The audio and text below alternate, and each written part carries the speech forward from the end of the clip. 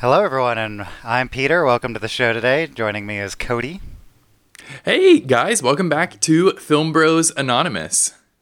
Yes, and today we have some very important news because we have the unfortunate task of telling you that in 28 days, 6 hours, 42 minutes, and 12 seconds, the world's going to end.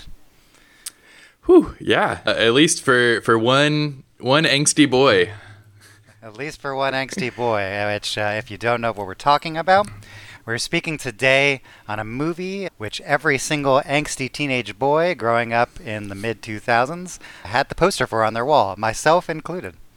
We are talking, of course, about Richard Kelly's one-hit wonder, Donnie Darko. Yeah, 2001. I'm excited you did not tell me before this that you had a Donnie Darko poster in your room. Oh, I do, yes. It's an actual film poster, too. I think it's probably the first one I owned of a real film poster. It's that, and I have a Dark Knight one. So those are my two actual film posters I had in my room growing up. That's some real podcast fodder. That's some good film bro movies. I'm just out there that can tell me why I'm doomed. I'm that, You just that like alone. you just like men dressed up as small mammals. That's true. That's true. I didn't think about that connection. That's a good one. So this was my very first time seeing Donnie Darko. It has been a blind spot for me, and I feel like a lot of times I want to go into a movie blind. And I think the big problem I had here was that I had completely wrong expectations for this movie. From reading a description several years ago, I had this idea that it was going to be Jake Gyllenhaal just kind of going into an imaginary land within his own mind, and that was where the giant rabbit came in. And I was just like, I don't really want to watch emo Alice in Wonderland. Oh, And I just fundamentally didn't understand the movie. So it was very different than what I expected. Yeah, very different from that. I mean, there is sort of it is sort of that, but at the same time, it's not that. Well, let's start by saying, Cody, which one did you watch? Did you watch the theatrical version or the director's cut version? Because it does matter. There are lots of differences between them. Oh. You probably watched the theatrical. Okay, the question is... What's the runtime? Just under 2 hours for the theatrical. Okay, I watched the director's cut then, because Okay. mine was just over 2 hours. Okay, did you watch... So you watched the one where, like, pages of text pop up on the screen? Yes. Okay, yeah, that's the director's cut. Well, that's a shame because I would have highly recommended you go with the theatrical cut for your first one.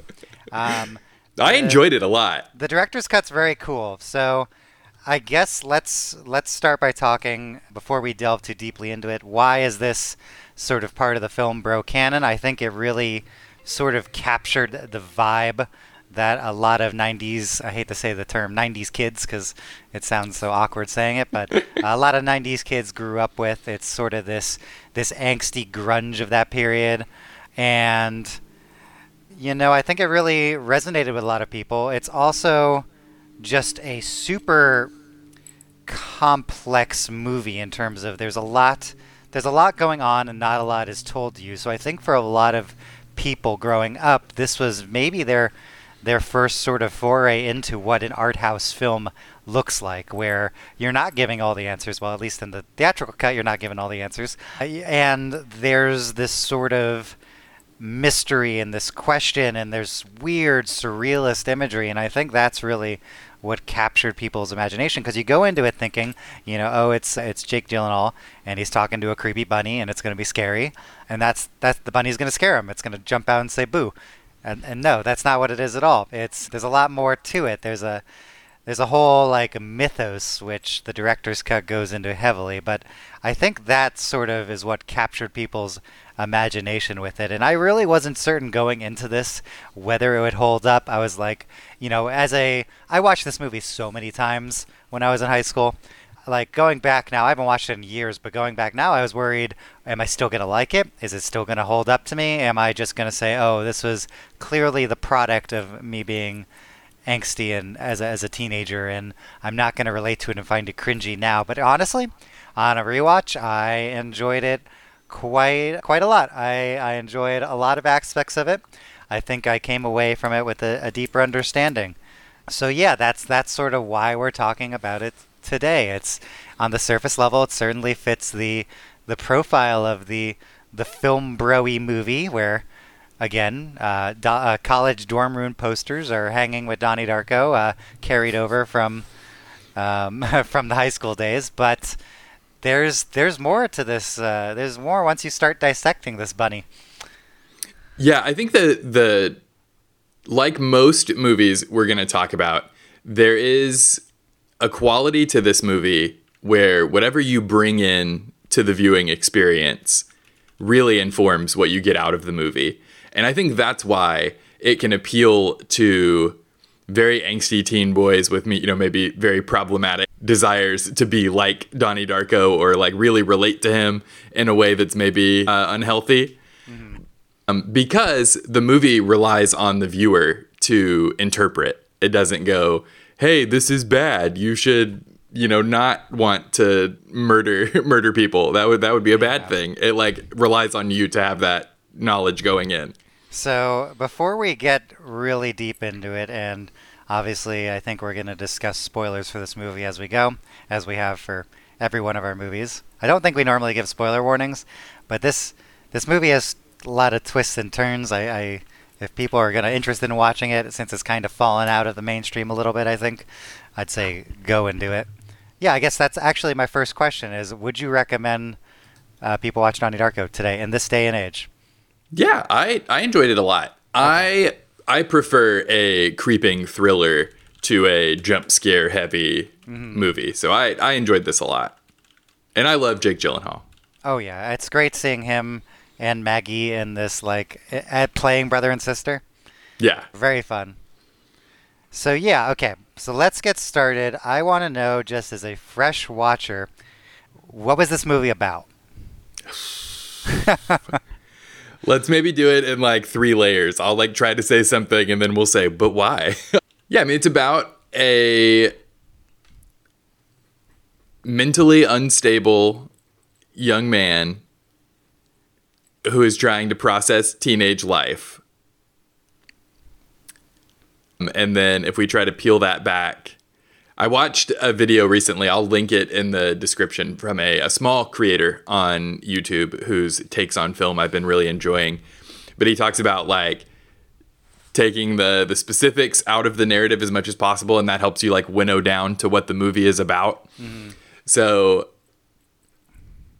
I mean, it feels really reductive to just be like, Donnie Darko is about teen angst, but it is. Yeah. It's about feeling totally unique. If you have thoughts, please feel free. Oh, no, keep going.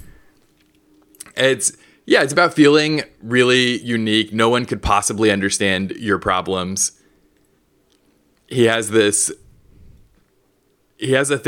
every available resource to get out, and he just doesn't feel like he can be helped. And then I think the payoff of the movie, we'll get to that later. I'm just kind of spinning my wheels here. I don't understand what the movie was about. That's perfectly acceptable. I've certainly seen takes of that was the best movie I've ever seen. I don't get it. And it was a vibes-based movie, I felt like. It is a very vibes-based movie. Now, you came at it from the worst possible angle, which was starting with the director's cut, which leans much more heavily into like the mythos of the movie. And yeah, I really felt like I was leaving a lot of that by the wayside, trying to concoct what it's about. Yeah, and yes, I agree with you. It's about the idea of teen angst. I think it's a movie about, and the deeper level of what are the themes of the movie.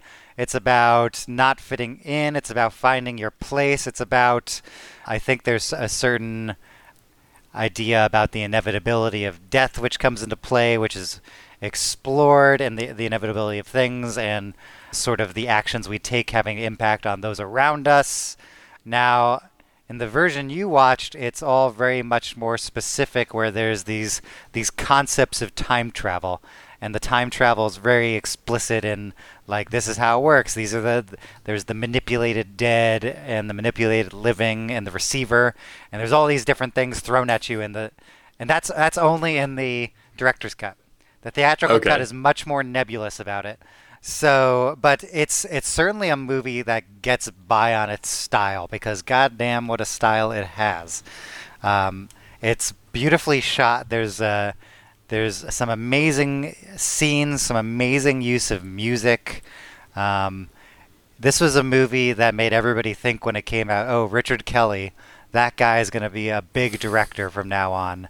Um, it didn't happen. It really did not ever happen. This was his this was his real big one, and it's a little sad that he started with a masterpiece. I would consider it like a masterpiece of what he was trying to do, and just like perfectly encapsulating that late '80s into the '90s feel. But then just never went on to do anything else.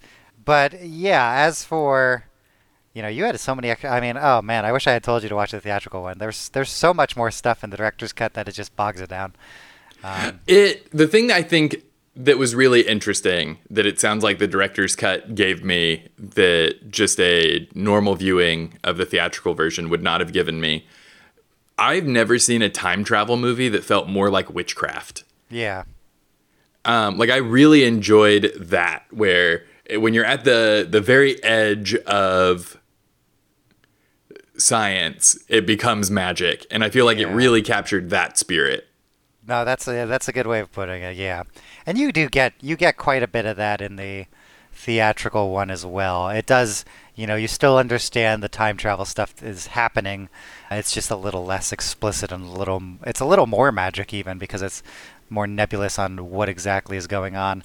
So yeah, just to kind of summarize the basic premise, like the basic premise in terms of the time travel of the movie, and you may have gotten this on your watch or you may have not, is that Donnie surviving this incident has created what's known as a tangent universe.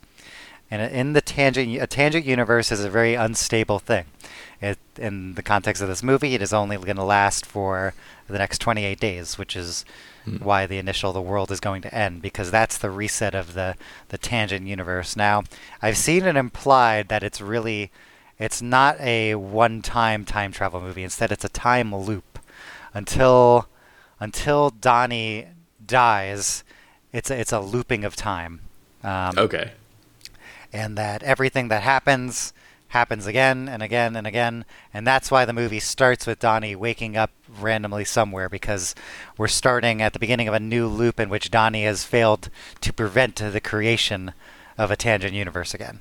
And the only way for him to prevent the creation of the tangent universe is to die by the falling jet engine from nowhere.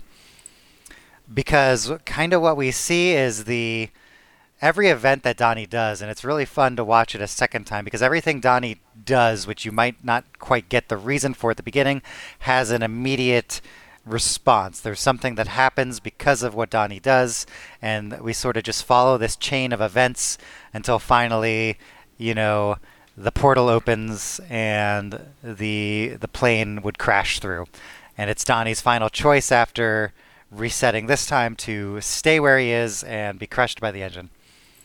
And so that's why I've seen the take that this movie is very pessimistic, and on a surface level it seems to be where, Donnie dies in the end. There's nothing he can do, he dies. But I also find it to be interesting in an examination of self-sacrifice, because assuming that the knowledge Donnie gains gives him the choice on whether to, accept his fate and die, or stop the creation, whether to stop the creation of the tangent universe or to selfishly choose to live and have everything happen again. I think it becomes a story of Donnie's sacrifice and he is faith. dead. Yeah, like regardless of whether he chooses to finally end it, he's stuck in purgatory. That's what he's doing. He's a Groundhog Daying. That's a good thought. But he could continue to be stuck in purgatory, and there's a theme of faith throughout the movie. There's a lot of Donnie's conversations with his therapist. A lot of times come back to do you believe in God? Do you believe in a higher power? And in the end, that's almost what Donnie's accepting, that there is a greater design, and he chooses in the end to take his place within that design. Mm-hmm. That's how I interpreted that, at least. Yeah, I feel like accepting the Groundhog Day framing, which I don't feel like I understood, but I didn't understand it just on my initial viewing, but I feel like if I, got really into it and watched it, 3 or 4 more times, I could really like wrap my brain around it. But I feel like if we accept that, it's the last conversation with the therapist, I think, where she tells him that he's not an atheist, he's an agnostic, and like a proper agnostic, where he feels like God is unknowable and the existence of God is unknowable. So he just has to accept on faith that ending the loop is the right choice. Yeah. That's what I was thinking too. The way you have a journey of some fantastic characters, some really fun interactions, some great comedy. We learn a lot about Smurfette, which is a great scene. As they were having the discussion about Smurfette, I hate that I already knew everything that Donnie was going to say. I was like, this is I was the well actually before the movie well actually. And I was like, man, this would have hit really hard if I was 15. I would have been like, I am Donnie. Yeah. No one understands the Smurfs the way I do. But yeah, it's a movie that, much like the characters are pulled along by their invisible watery spheres, it pulls us along, and I mean, I'm down for the ride. It's really fun. Yeah, I was expecting the whiteboard on their fridge to come up more often. In the opening, when he wanders back into the house, he picks up, and I don't know if, I assume this is in both versions, but I don't know, it felt kind of pivotal, where he touches the whiteboard that says, "Where is Donnie?" And so I was then trying to think about like where he's at the rest of the movie, because I was like, ooh, there's going to be like a through line here that I need to follow. And I don't know that I need to watch again, probably. One of the things that I can tell the audience, if you haven't watched the movie, is I'm planning to watch it again. And that's about the highest praise I can give a movie, because I have this intense anxiety about there being an almost infinite number of great movies to watch. And I really struggle to watch something twice. So if I'm choosing to watch it twice, it means that I'm like really thinking about it. Yeah, I watched, like I said, I watched it so many times. I'm very excited that I watched it again, and it still kicks ass. It's still great. But I want to take a second and talk about like what a great cast this movie has. Oh You yeah. mentioned Jake Gyllenhaal, but you got Drew Barrymore as the badass liberal English teacher. Yes. The Watership Down stuff is not in the theatrical cut, I like that stuff a lot. Yeah. Watership Down, completely creepy movie. I mean, you got Mary McDonnell, the president from Battlestar Galactica. Have you ever seen Battlestar? I have seen part of the first season. Oh, it's good. But yeah, she plays the president in that one, and that's a great one. Great seeing her. I mean, Patrick Swayze was fantastic in his role as the sleazy fear-love guy. Just so great. Yeah, can we talk about the fascist subplot for a minute? Sure. I really enjoyed this like conservative teacher gets pulled in to this obviously fascistic self-improvement rhetoric. It feels a little bit crazy to watch a movie that's 20 years old now and be like, oh, this is exactly what, like, I know people in my day job who buy into self-improvement philosophy that is like the fear-love continuum and everything exists on this one axis, and thinking about anything more complexly is bad and evil, and all that matters is hustling. That video she shows the class definitely lives rent-free in my head, where Patrick's like turning around and going, fear, love. So great. I mean, it's so funny. The movies, there's so many great lines that, I had certainly forgotten of in my time since watching it, but, it all comes back to me. Go suck a fuck is fantastic. How does one suck a fuck? Can we say that on a podcast? You can say anything on the Oh my podcast. god. It's I'm beginning to doubt your commitment to Sparkle Motion. So good. So good. I mean, just so much style. And it's, that kind of reminds me of like going back to our first Film Bro pick of Pulp Fiction is just that is also an infinitely quotable stylistic movie. Maybe that's part of what makes a Film Bro movie is because it's got that style, it's got that quotability. But the question is, when you examine these movies, is it all style and no substance, or is there something more there? And both Pulp Fiction and Donnie Darko, I say there's more beneath the surface. Yeah, I think that we're going to run into this a lot, where there is a very stylistic surface, and there's a reading of the movie that you can bring with you that is just like everything a teen boy wants. Mm-hmm. But also teen boys are like pretty good at misunderstanding movies, especially if it's ambiguous.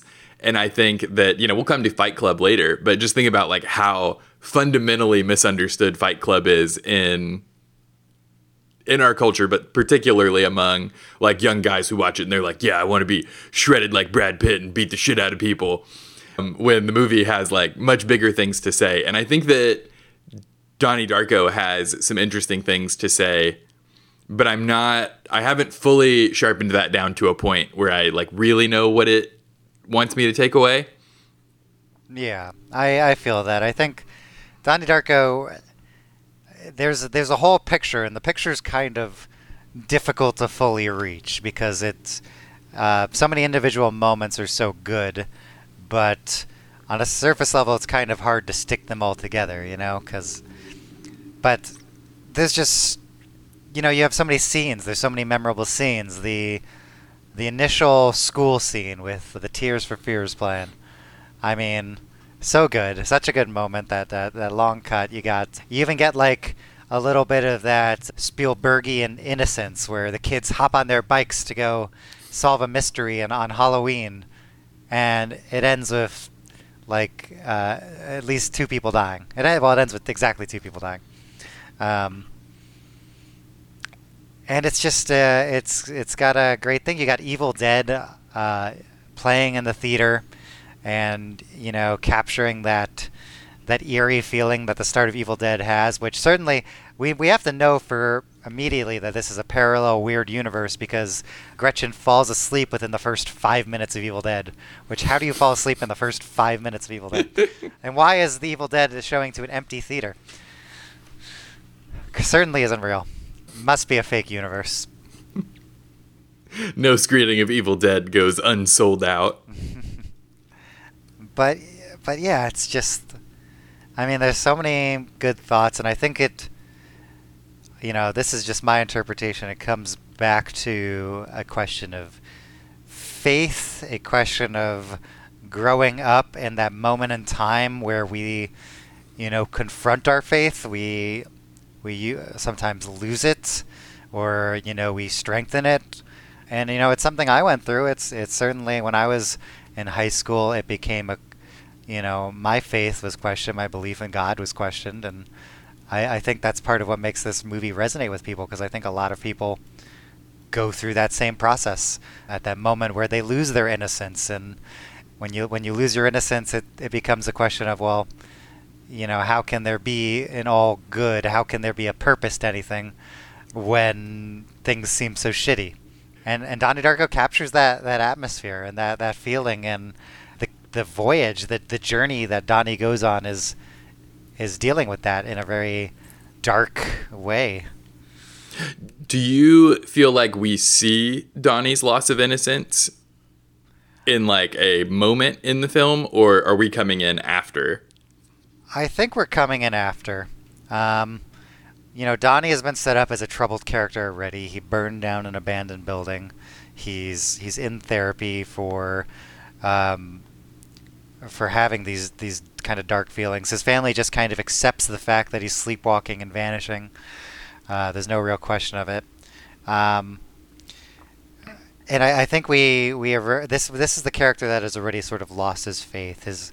He has that great moment where Grandma Death whispers to him that every living creature dies alone, and he recalls his dog dying and crawling under the patio to die, or to be alone, as he says. And I mean, that was the moment for me, really, when my first pets died, that I sort of lost my faith in a higher good, and that first confrontation with death. And it seems like that's sort of the thing that set Donnie on this path of angst. It's very, that it's very angsty. It's a very angsty movie, but that's what we're like. That's what we're like growing up. I think there's a lot of that angst, and it captures that feeling very well. So yeah, I think that it's really that's Donnie facing it, but we see sparks of that childhood innocence, that are still there.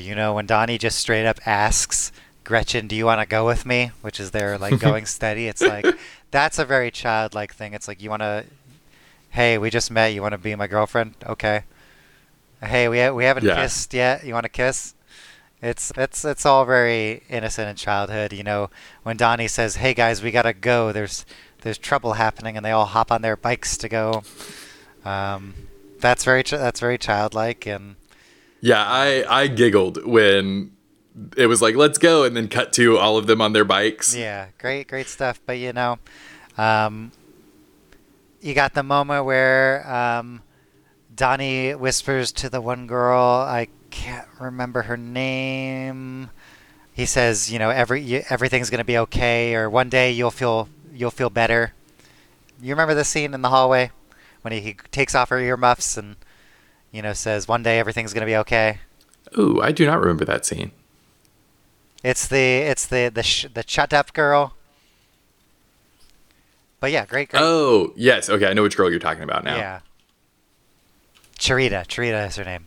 Yeah, so at one point, Donnie in the hallway sees Charita, and he takes off her earmuffs and tells her that, that it's like, one day you're going to be okay. Which is great. And now one of the things I like about the theatrical version, and, it almost, when you delve too deeply into the movie, because there's this weird mythos and this very sci-fi element to it, it becomes, it almost loses some of its meaning, because there's the whole concept of the manipulated living, the manipulated dead. Charita's one of the manipulated living, and the whole mythos of the story, everybody's purpose is to get Donnie to sacrifice himself. The manipulated living, the manipulated dead, they're all eventually trying to get Donnie to sacrifice himself, but they can't force him to do it. Close the loop. Yeah. That's like everybody's purpose for existing in this tangent universe. But you get the feeling, so yeah, that's part of it. But then you get the feeling when the tangent universe has been closed, the time travel's been happened. You have the great scene of "It's a Mad World," which that song, or that rendition of the song, was for this movie, I believe, which it became like a chart topper. I don't know. Do you remember hearing it back in the day? Yes. I definitely know the song, and I don't know what else I would know it from. So I assume that it was just it trickling onto the airwaves in the early aughts. But yeah, it's that scene where you get the feeling that the events of the tangent universe have had an impact, at least emotionally. Because you get, it's not, you don't even get the feeling, it's a fact, because you have Frank putting his hand up to his eye where he was shot in the tangent universe. You have Patrick Swayze's character is crying, and there's just this sort of lingering feeling. And I think part of what that has to do is addressing the topic of death, addressing the topic of, one of the reasons we shouldn't necessarily fear death, because in the end, even when we're gone, we have impacts upon the people we've touched. I think that's even a line in the movie, that when the world ends, all that's left is the memories we have and the people we've touched, and you and me. And I feel like that's mentioned in the movie specifically.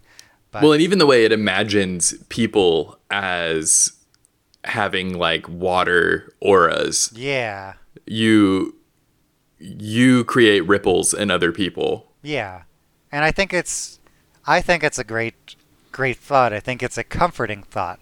I think it's certainly I can see why that element people latched onto it when they were growing up, and but I can also see latching onto it now because I think it's something we consistently live with. Everybody's got a little bit of existentialism, a little bit of fear of death in them, and Hmm. this movie addresses that in a way that I find to be beautiful and interesting. One of my friends who I was talking about this movie to, he had given it a 1 star on Letterboxd. I know. Well, first of all, what did you give this on Letterboxd? I gave it a 3.5. Okay, I gave it a 4.5, I think. I really like it. It lingers with me. I forgot about it for a while. It'll probably linger with me for a while after this. But he gave it a 1 star, and I asked why. I was like, "Well, you best explain yourself." Fucking animal. And he said that it was too bleak and depressing, and was almost encouraging of suicide, which he called it a reverse "It's a Wonderful Life," where everybody's life became better after you were gone. But I don't agree with that. Especially after this rewatch, I really think that's almost opposite what the message of the movie is. Yeah, yeah, I can see as you're kind of picking up pieces of what the movie's doing, Yeah. coming to that kind of conclusion. But I'm going to come back to what I said earlier, which is like Donnie's already dead. Like this tangent universe is something aberrant. And it's the whole movie is about, maybe this is Accepting me it. finally coming to a conclusion. He's accepting his Yeah. death. He's not, it's the whole thing where he talks to the teacher that gives him the philosophy of time travel about you can choose your path within God's channel. Like Donnie's dead and he has to choose how he gets to the point where he accepts it. Yeah. Yes, I think that's quite right. He has to go through the steps. He has to learn. He has to learn. He has to learn to accept it because he has to make that choice in the end. And it's not. I could definitely Yeah, see what? why Sorry. take it as. I'm sorry, but I can definitely see why somebody would take it as or could interpret it as making the choice to kill yourself. But I certainly don't think that's what the movie was going for. It was about making the choice to accept fate and to put your hands in a higher power and move forward to whatever's next. I thought that it was interesting that we have this movie focused on a teen boy, and I don't feel like it came back to kind of the maxim on the Bechdel cast is that every movie is about fathers and sons. And I don't like Donnie's dad is basically a non-entity. Even The mom has way more agency. Yeah, the mom is certainly the main parent, but you do, in the director's cut, you get a fantastic scene with Donnie and his dad that the theatrical cut doesn't have. Is this where they're in the car together? The first time where they almost hit Grandma Deaf, that's on the theatrical cut, but I think, Okay. I forget if it's extended or what. There's definitely a moment that's not in the theatrical cut that I remembered. There's a conversation Donnie has with this with his father, where Donnie's father is telling him he's not insane, and that Yes. Donnie should remain honest and always tell the truth, no matter what others think. And yeah, that's such a great father. That's such a great relationship moment for those two. That's the only scene I think is 100% should have been in the theatrical cut because it's just so good at fleshing out that family dynamic between them. Well, and I think that it maybe helps pull you back from, at the start of this discussion, I was like, the movie's about this guy who's mentally unwell. And really, Donnie's not unwell. He's experiencing, a huge amount of traumatic events on a loop. And he's responding to them he's dealing with them in the best way that he can. And he has problems coming in where he's like, he burned down the building or whatever. But I don't know about you. I was 8 and played with matches inappropriately. Like, I wasn't a pyro. I was just like, yeah, this is fun. Doing a hairspray flamethrower in your friend's backyard is a totally normal thing to do. Oh yeah. Who hasn't? Who hasn't? Whomst among us has not almost burnt down their friend's house? But yeah, it's a really fun mix of it's fantasy and sci-fi because there is a very real sci-fi element for it. If you want to dig into it. There's like a whole series of events. There's the concept of the artifact, which is like described as people, consider the artifact weird and mystical and be interested in it, and that's the jet engine that fell out of nowhere.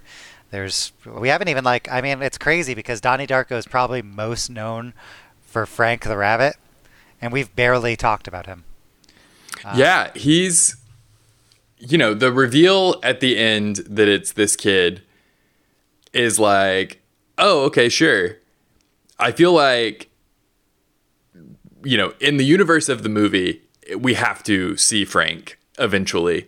But I think that in typical scary movie fashion, finally showing the thing that we're afraid of kind of robs it of its power. Yeah. And I think that's why he figures less into the discussion we're having. Yeah, I think it's because, and really it's Frank's only purpose is to serve as sort of a guide for Donnie on his journey, and were he not happened to have wear the creepy bunny suit when he died, it would have been a much less interesting appearance of the manipulated dead. But the idea is that the sci-fi mythos idea is that as a manipulated dead, he has immense power, and he has knowledge of the future and the impending disaster, and he has the capacity to influence the receiver or Donnie's mission. But yeah, it's such distinctive, wonderful imagery that it's no wonder that became sort of the selling point of the movie, because it's so creepy and unique and weird. But in the end, it's not important because it's just another facet of Donnie's journey. It's just another element of it. Yeah, it's interesting that this is almost an inversion of one of the critical pieces of the hero's journey, where usually you think about, Donnie's our hero and he should have threshold guardians that keep him from going on the adventure, progressing the universe. And in this case, the thing that's really spooky that freaks us out as the viewer, Donnie never really seems afraid of Frank. He's not a threshold guardian. He's giving the call to adventure. Yeah, he's the one who gets Donnie doing everything in the first place.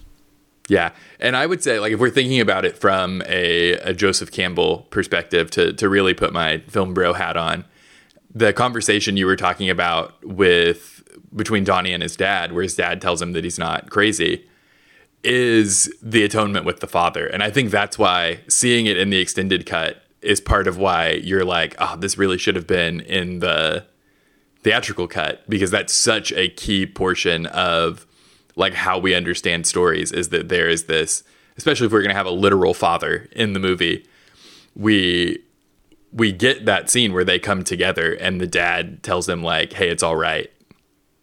We're square. Yeah. But yeah, it's such a fun movie, so enjoyable of a watch. Great characters, just great interactions between people, funny, it's creepy, and I certainly highly recommend it. I certainly recommend watching the theatrical cut first over the director's cut, and then watch the director's cut. But I will say, I loved all of the weird mythos. No, it's very good. It's very good. It's very cool. I just think the proper both are good. The director's cut is good. Don't get me wrong. It's not sometimes the director's cut is horrible and shitty. It's just I think that as an introduction to Donnie Darko, you go with the theatrical cut, and then when you say, "Oh, I'm ready to delve in deeper," you go with the director's cut. Yeah, I think that's usually fair. You also, in the director's cut, do miss the better song choice that opens up the movie. Oh. Yeah, it's Killing Moon. Is there, just on the subject of theatrical versus director's cut, is there a movie you can think of where the theatrical cut is bad enough that someone should jump in on the director's cut? Oh, well, Blade Runner is the obvious answer. Yeah. The Blade Runner theatrical cut with the Harrison Ford voiceover. Voiceovers. There's probably some others. I would say Lord of the Rings, you jump in with the director's cut. Yeah, that's fair. The extended editions If you have somehow not seen Lord of the Rings up until this point, there's no point to go and watch the theatrical cut over the director's cut. Just go for it.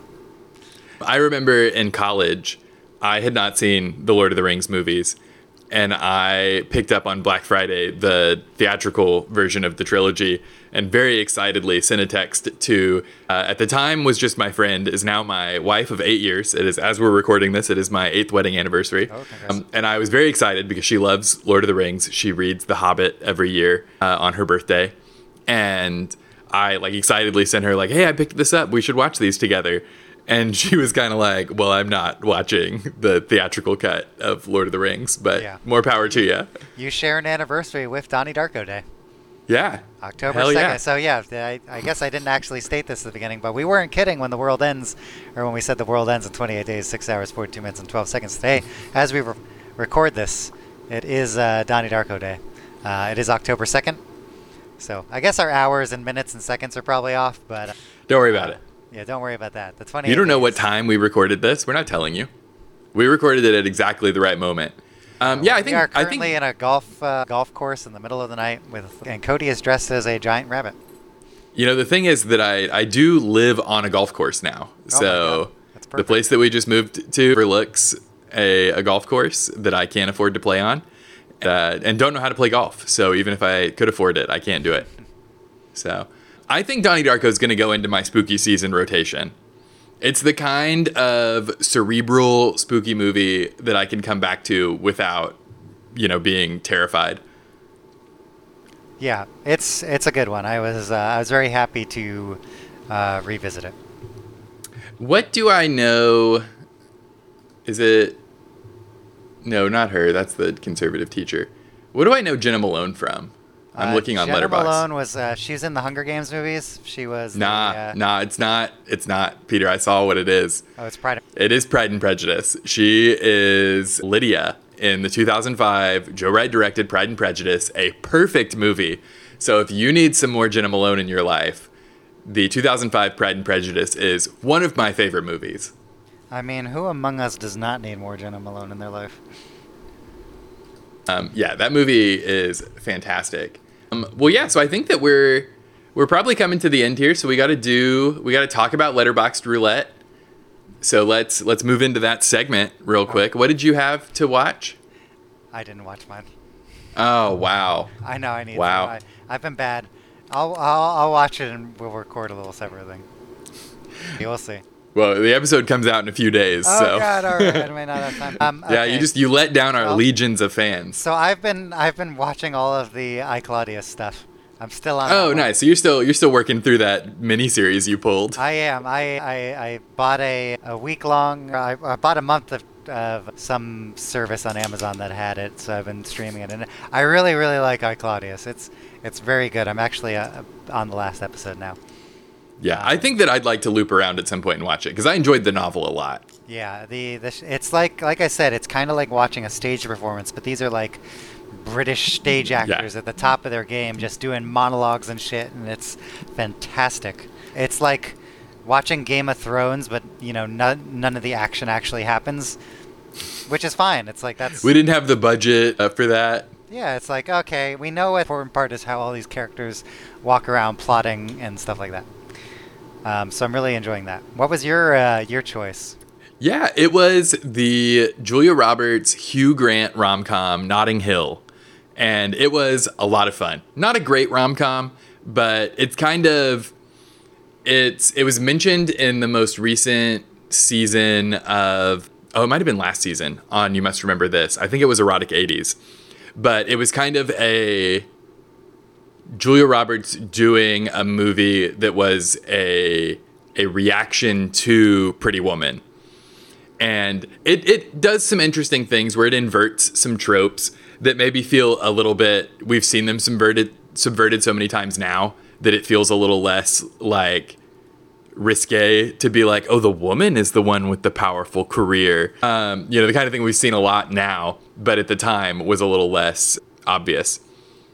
And so it was fun. It was British. Julia Roberts plays an American actress. She basically plays a version of herself who falls in love with a bookstore owner. So it was good, popcorn movie. Would have been a good date movie when it came out. Yeah, nice. Yeah, well, I'm ready to roll if we want to go ahead and roll the dice. All right, why don't you start us off? All right, here we go. Ooh, okay, I'm excited because this is on my very legitimate Plex server where everything is purchased in physical media and ripped onto my Plex server, if the police are listening. I rolled 1949's All the King's Men. It is an adaptation of a Pulitzer Prize-winning novel. It's, oh yes, okay, so I added this not that long ago. It's a man of humble beginnings and honest intentions rises to power by nefarious means. Along for the wild ride are an earnest reporter, a heretofore classy society girl, and a too clever for her own good political flack. But it's like set in Louisiana, if I remember correctly, and it's about a like local politician kind of breaking the rules on his way to the top. Nice. So that'll be fun, and it's not crazy long. All right, I am actually not going to roll from my watch list because I have as many people do, I have an October horror movie challenge list. I am currently watching a spooky movie every night for the month of October, as I have for the past couple years. So it's always fun. It is one of my favorite times of the year. So to celebrate, I am going to be rolling from that list. Oh, cool. I'll do that for Noirvember because I've got a list going for Noirvember. Very nice. So let's see what we've got. Shuffle. Okay, I have one I just put on there about 20 seconds ago, so that worked out. I'm going to be watching 1982's Pieces. The tagline is, "It's exactly what you think it is." So yeah, it's Pieces. Pieces of bodies, I imagine. Oh, okay. Yeah. A frustrated Boston detective searches for the maniac responsible for mutilating a number of university co-eds. It's exactly what you think it is. Yeah, the movie poster that I'm seeing on Letterboxd is a chainsaw on a like silk tablecloth and a dead co-ed in the foreground. Yes, it's this is gonna be good. It's a slasher movie. I love slasher movies. This is definitely. I'm excited. It should be on Shudder, so I'll highly recommend Shudder. Ooh, yeah. Process. Picking up Shudder for spooky season feels like a thing I should do. Yeah, it's worth it. I mean, even if you're just gonna have the gulag on in the background. Ooh, yeah. For our friends who are listening as we come into spooky season, Seth, what's up? Michael, what's up? Deadstream last year was so good. I don't know if you guys watched it. Deadstream has been my recommendation to everybody. God, it's so good. That's one of your top tier recommendations. You've recommended a lot of good stuff to me, well, but that was like so. That was 5 stars. That was so you. That was the most Cody movie I've ever seen. Yeah. Canceled content creator locks himself in a haunted house to do a apology live stream. So good. I got to rewatch it. I know, I might end up rewatching too. Yeah, I'm definitely going to do some Shudder things. Definitely, there's a couple movies that even from last year I'm planning to rewatch because I really enjoyed them. Gonjiam, Haunted Asylum, one of the scariest found footage movies I've seen in recent years. I know there's a new Hell House movie coming out. Hell House. Oh. LLC. First one was very good. First Hell House was fun. Second and third were pretty meh, but hopefully they're course correcting with this newest one. We'll see. Lots of good stuff. It's the most wonderful time of the year. Can you, just to add a new segment to the show for spooky season, can you assign me a spooky movie to watch? Assign you a spooky movie? My goodness. Okay. And then invite me over and make me a cocktail while we watch it? Sure. We could do that. Let's see. One I've been wanting to rewatch. I'm going to do like a couple of repeats from last year. I'm actually trying to do more than one movie a day now. That's how I up my game for... Oh, dang. I did 2 yesterday, including Donnie Darko. And the other one I watched yesterday was called Tentacles, which is just a Jaws ripoff, which was a lot of fun. Oh, it did sound fun. It was Italian, right? It was, not in Italian, but it was Italian. So, you had your main English actors, and then everybody else was badly dubbed.